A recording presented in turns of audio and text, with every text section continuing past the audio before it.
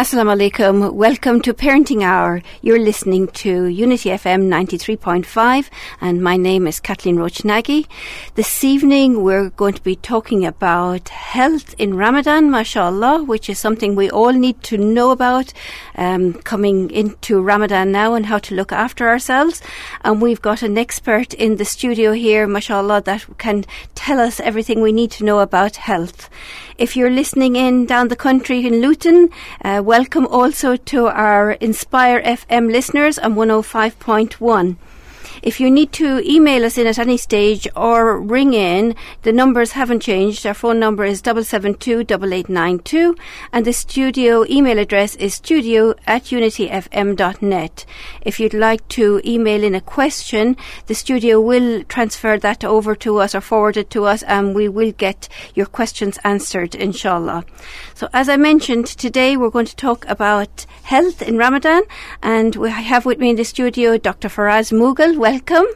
Thank you for having me. You're welcome. Thank you so much and thank you for coming here and giving up your time, especially around this very important topic. I know there's a lot of people out there, parents listening to us that will want to know for themselves, for their own health, maybe about their own parents, their grandparents sure. of the children, and also for children. So it's a very interesting topic and something vital for us to have. But before we go into it, and I'm sure we're down to get into it, can you just give us a little bit about your background and tell us your journey to where you are today? Yes, of course. Jazakallah khair. So after completing A levels, I went into medical school. I went to Leicester Medical School, graduating in 2010. Then came back home to Birmingham to undertake my foundation training. Then applied for a training post in general practice in the West Midlands Deanery. So I'm currently coming towards the end of my general practice training. So I'm a final year registrar, looking to fully qualify independently this year. In terms of my interest in Ramadan, kind of stems from my interest in religious sciences and trying to link both religion and health, and seeing how we can counsel people who come to see their GP or even their hospital doctor on the topic of Ramadan. And I'm happy to be here and to kind of talk very, very generally about Ramadan and kind of answer any specific questions, and also see kind of how we can help those who are listening out there today.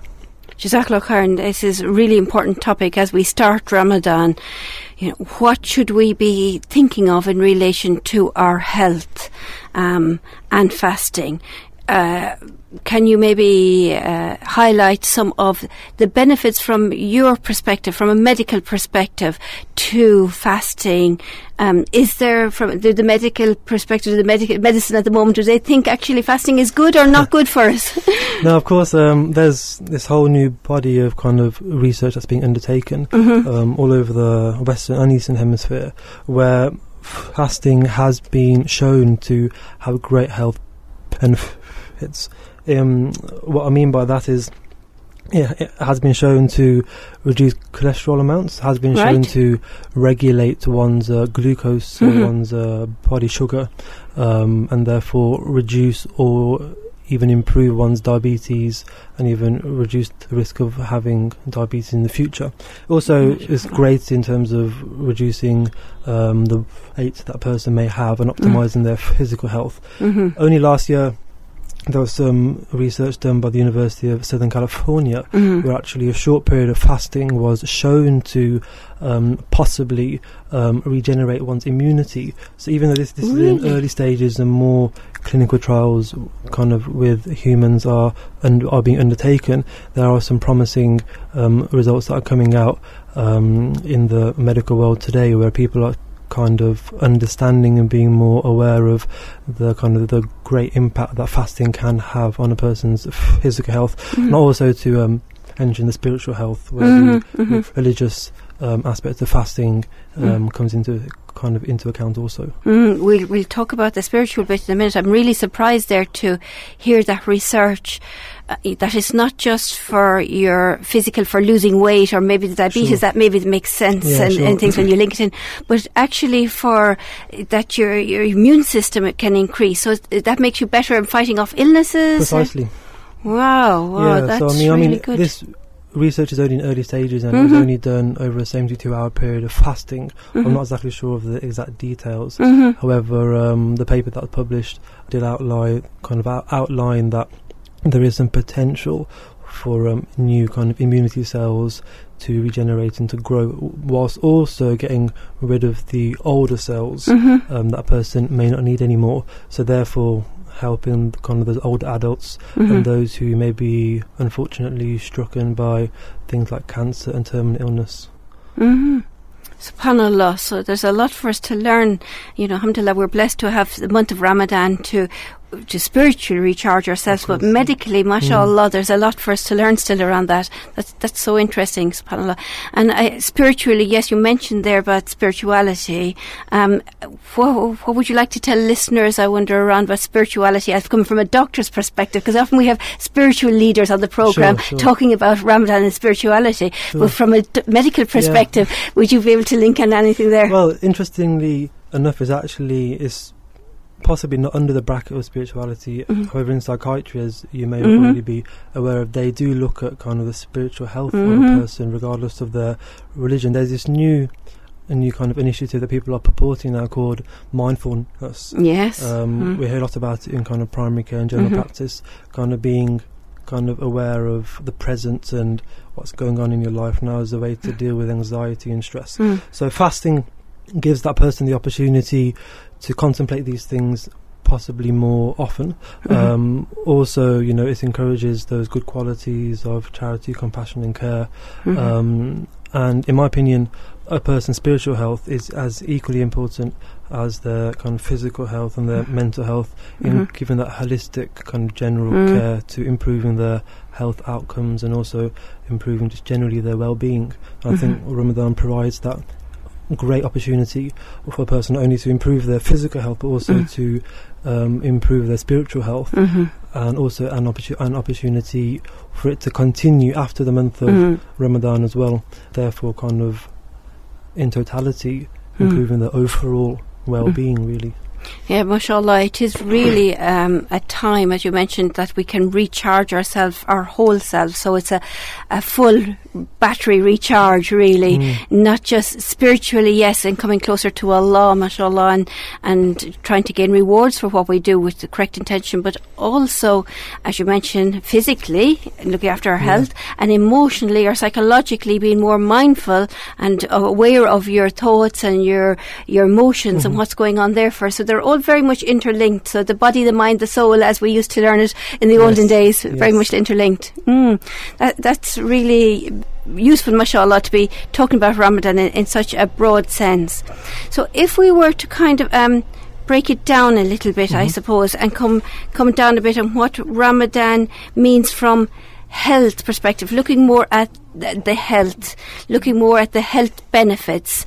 I know my son is studying at the moment, and he's put up a lot of weight, unfortunately, studying, and he tells me, Mama, I need to drink these, which I don't like, these fizzy drinks, but he says he needs to drink them because he's studying to give him energy, is what he perceives. But I don't want to say anything to him because he's he is studying well. But he's saying in Ramadan I will lose all of that because I will be fasting, and he does, subhanAllah, each year lose that little bit of weight he puts up. And alhamdulillah, he's looking forward to Ramadan not just for the spiritual benefits, but also alhamdulillah for the medical benefits, that it's a time that he will lose that extra weight that he put up. Is there other benefits to us that we should be looking at, other aspects of our health? You mentioned there about diabetes and cardia. Can you explain that a little bit more to us? Yeah, so apart from obviously the health benefits in terms of weight control, there's also the opportunity, if a person has an illness such as diabetes, which is quite prevalent in the Birmingham community, especially amongst ethnic minorities, for them possibly, even though it's only a short period of time, i.e. the 30 days, to possibly have better kind of sugar control. We call that glycemic control in medical terms. And therefore, if they can continue that after the month of Ramadan, then if they're on tablets or if they're on insulin, it could be something that they can discuss with their GP or even with the hospital doctor about maybe reducing the need for extra help to control their diabetes. If they can just learn to control their dietary intake, as the vast amount of cause, or the vast kind of the majority cause of diabetes is kind of poor dietary habits and poor lifestyle choices. So Ramadan firstly provides opportunity to correct those and to improve those. And we can talk about that a little bit later on in terms of what to have at the suhoor time and at the iftar time.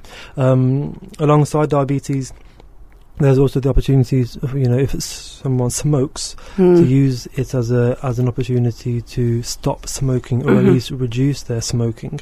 This can be done through consultation with their GP, and also their GP can signpost them to stop smoking NHS services out there where they're extremely experienced in helping people in this month of Ramadan. It's a 30-day opportunity to reduce smoking, so it's not a large amount of time, but there are techniques and ways to reduce their smoking habits, therefore encouraging better health overall in terms of cardiovascular health, so risk of heart attacks and strokes and high cholesterol and diabetes and things like that. So I mean, these things, Ramadan provides the chance to work on these things and to help a person on those very common areas. Yeah, so if they've stopped smoking, and the days are so long here, if we're fasting these huge hours, 20 hours or so, and if you haven't been smoking in that time, I suppose it's a good opportunity to stay off it completely. However, I know a few smokers, and probably the first thing they do when it comes to breaking their fast after having a drink of water is to light up that cigarette. Alhamdulillah, I don't have anybody in my family like that, so it's not immediate people that I know, but there is people that have come across over the years, and I've actually spoken to them about, this is a good opportunity to give up, but it seems to be, I don't know, there's something blocking them. So what advice could you give them in helping to overcome that, especially when the days are so long, it's right opportunity, 20 hours we're fasting. What advice, what could we say to them? How could you approach them? How can we help them, I wonder? Well, I think what makes a person, when they open their fast, kind of turn to that cigarette is probably the cravings. So that's the nicotine withdrawal cravings that a person has. So if a person hasn't tried, they could try nicotine replacement therapy. We call that NRT, where they can speak to the chemist about that in a local pharmacy, or even go and see their GP or smoking cessation advisor. Many GP practices have this in store, or the GP can signpost you to these services, where, for example, you could have a patch. Now, I'm not aware of a patch invalidating one's fast. So when these long days of fasting are occurring, if you put the patch on, for example, then it helps control those cravings. When iftar time happens and you open that fast, you're less likely to go to that cigarette.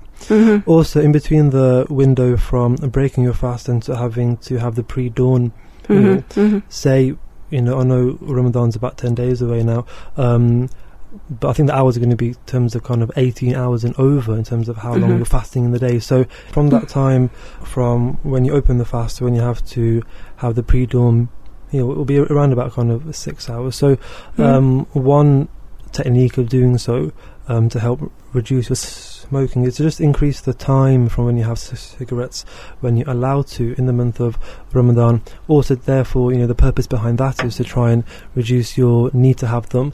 And then, for example, if you're on kind of 4 to 5 cigarettes a day, if you can just have 2 in that 6 hour window, you're less likely to need more as the month goes on, and the cravings will come down, and you'll get through that kind of sudden nicotine kind of dependent kind of behaviour that one has, the cravings and irritability and the hunger and the mood swings, and of course I understand and appreciate it's not easy. That's why there are great kind of stop smoking services out there, and I'm sure your GP or the practice nurse can guide you towards that in your general practice, where you're registered. Or even so, you can go to NHS Choices on Google and look for your kind of nearest smoking clinic in your community or in your area. Really, that's really good advice. So there's something out there, the patches are out there, your GP can help you with that, know what's the best treatment for you, and it's an opportunity to stop the smoking completely, so start cutting down and stopping it completely, mashallah, which really excellent advice, mashallah. I suppose it reminds me there when you were talking about that and how we were interlinking the mind, the body and the soul earlier on, that we probably need to prepare mentally for that as well, and be mindful and more mindfulness, and be remember spirituality, I suppose, the dangers that smoking does to our health, and use this time in Ramadan spiritually and ask Allah to help us as well as psychologically trying to prepare ourselves. I'm going to really try this time, but asking Allah as well to come and help us, inshallah, to overcome this. Of course, I mean, apart from these kind of physical options of reducing smoking, of course, a lot of it is personal willpower and ability to kind of control yourself. And Ramadan is the month of self-control and self-discipline. So there is this technique that people may have heard of, motivational interviewing, when trying to reduce smoking. So I guess maybe you can turn to a friend or someone close to you, maybe your partner, your spouse, just to get some help, just to control those temptations that one gets.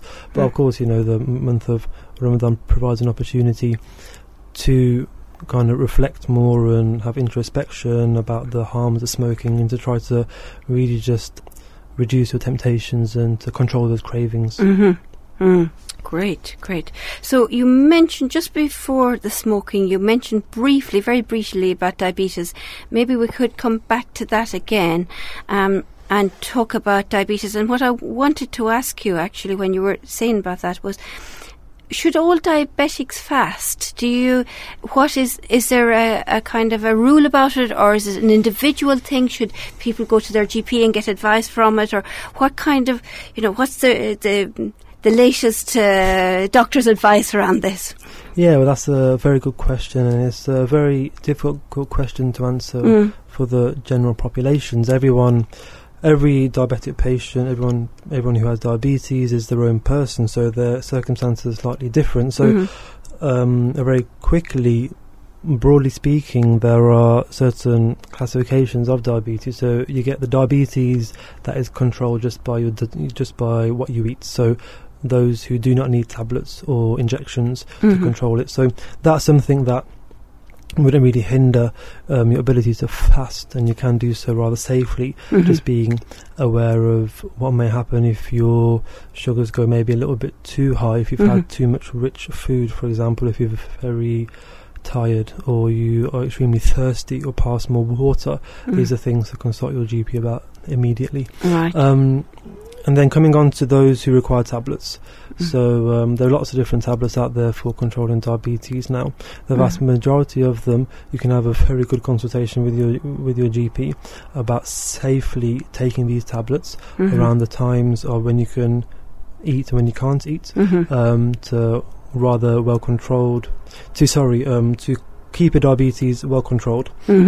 So there's no implications on you fasting these long hours this year.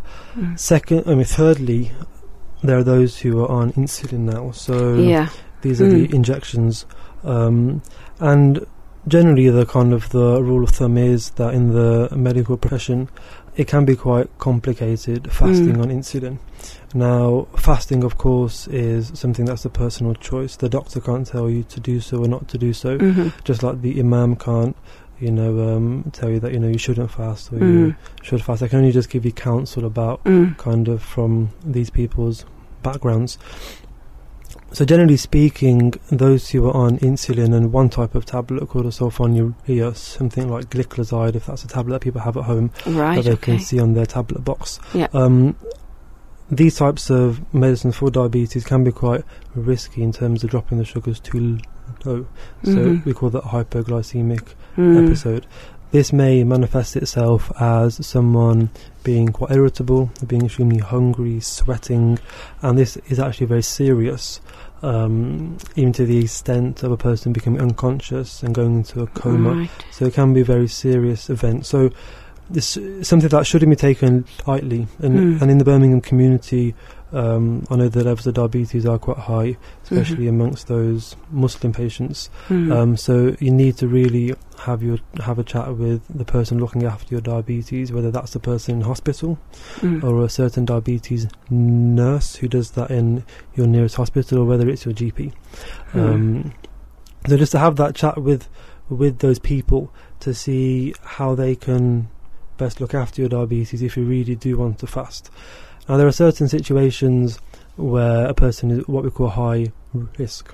A high risk person may be someone who's been in hospital for their diabetes in the past as an emergency, someone who's pregnant, someone who has recurrent low sugar episodes, where the sugar drops under the kind of normal healthy range more often than normal. You know, in these situations it can be quite dangerous fasting, and that's the last thing that we would want anyone to have is to make themselves kind of ill or have to go to hospital because they're fasting. So I think that I'll leave kind of, they need to have that chat with their GP or the person who's looking after their diabetes. As I said, the medical professional cannot say you can or you can't fast. It's just how best to look after your health whilst you're doing that. MashaAllah, that's really good advice to give, and we know while Ramadan's an opportunity to maybe improve your diabetes if you had it, but it's not at the for everybody that has diabetes. Don't take that statement. So you need to go to your doctor and check out with your doctor to make sure that it's okay for you to fast, because especially people that are on medicines, or whether tablets or injections, you're saying it could be dangerous, and the last thing we want people to perceive is the wrong message from the programme. So your advice is to go to your GP and check out things. I mean, I'm sure all the GPs out there are, they're well rehearsed in fasting and diabetes, something that there's lots of literature and evidence on, and there are guidelines there. And also something quite helpful is the Diabetes UK website that you can look on Google. So if you have a member of the family who is diabetic, or maybe one of your parents or aunties and uncles who possibly can't speak English, or there are lots of information leaflets in different languages on Diabetes UK website. And also the Muslim Council of Britain have compiled a great kind of PDF document on diabetes and fasting, as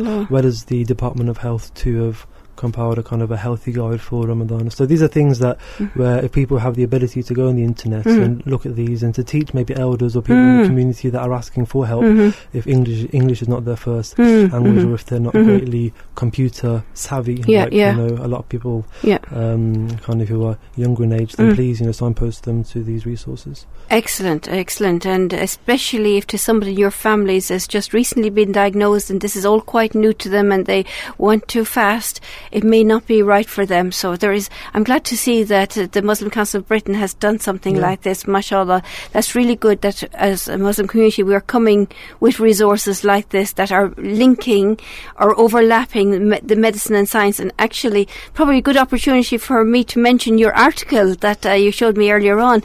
I'm so impressed that you've done an article that's been published around Ramadan as well. So can you just explain a little bit more about that to us, MashaAllah? Yeah, so last year, I thought there was a need for maybe clinicians in general practice who may need a reminder, or who may not be well versed in this area, just to maybe, if I could outline those useful tips for people in the medical profession to kind of read and take home a few key points. So in the British Journal of General Practice, I managed to write an article about Ramadan and kind of what it means for general practice. So if there are any listeners out there who have access to this academic journal, maybe you work in primary care or in the general practice setting, then feel free to go and have a look at it, and maybe it's of use to you as well. Brilliant indeed. What issue was it? Do you know what issue it was if we were looking it up? It was the July 2014 issue of the journal.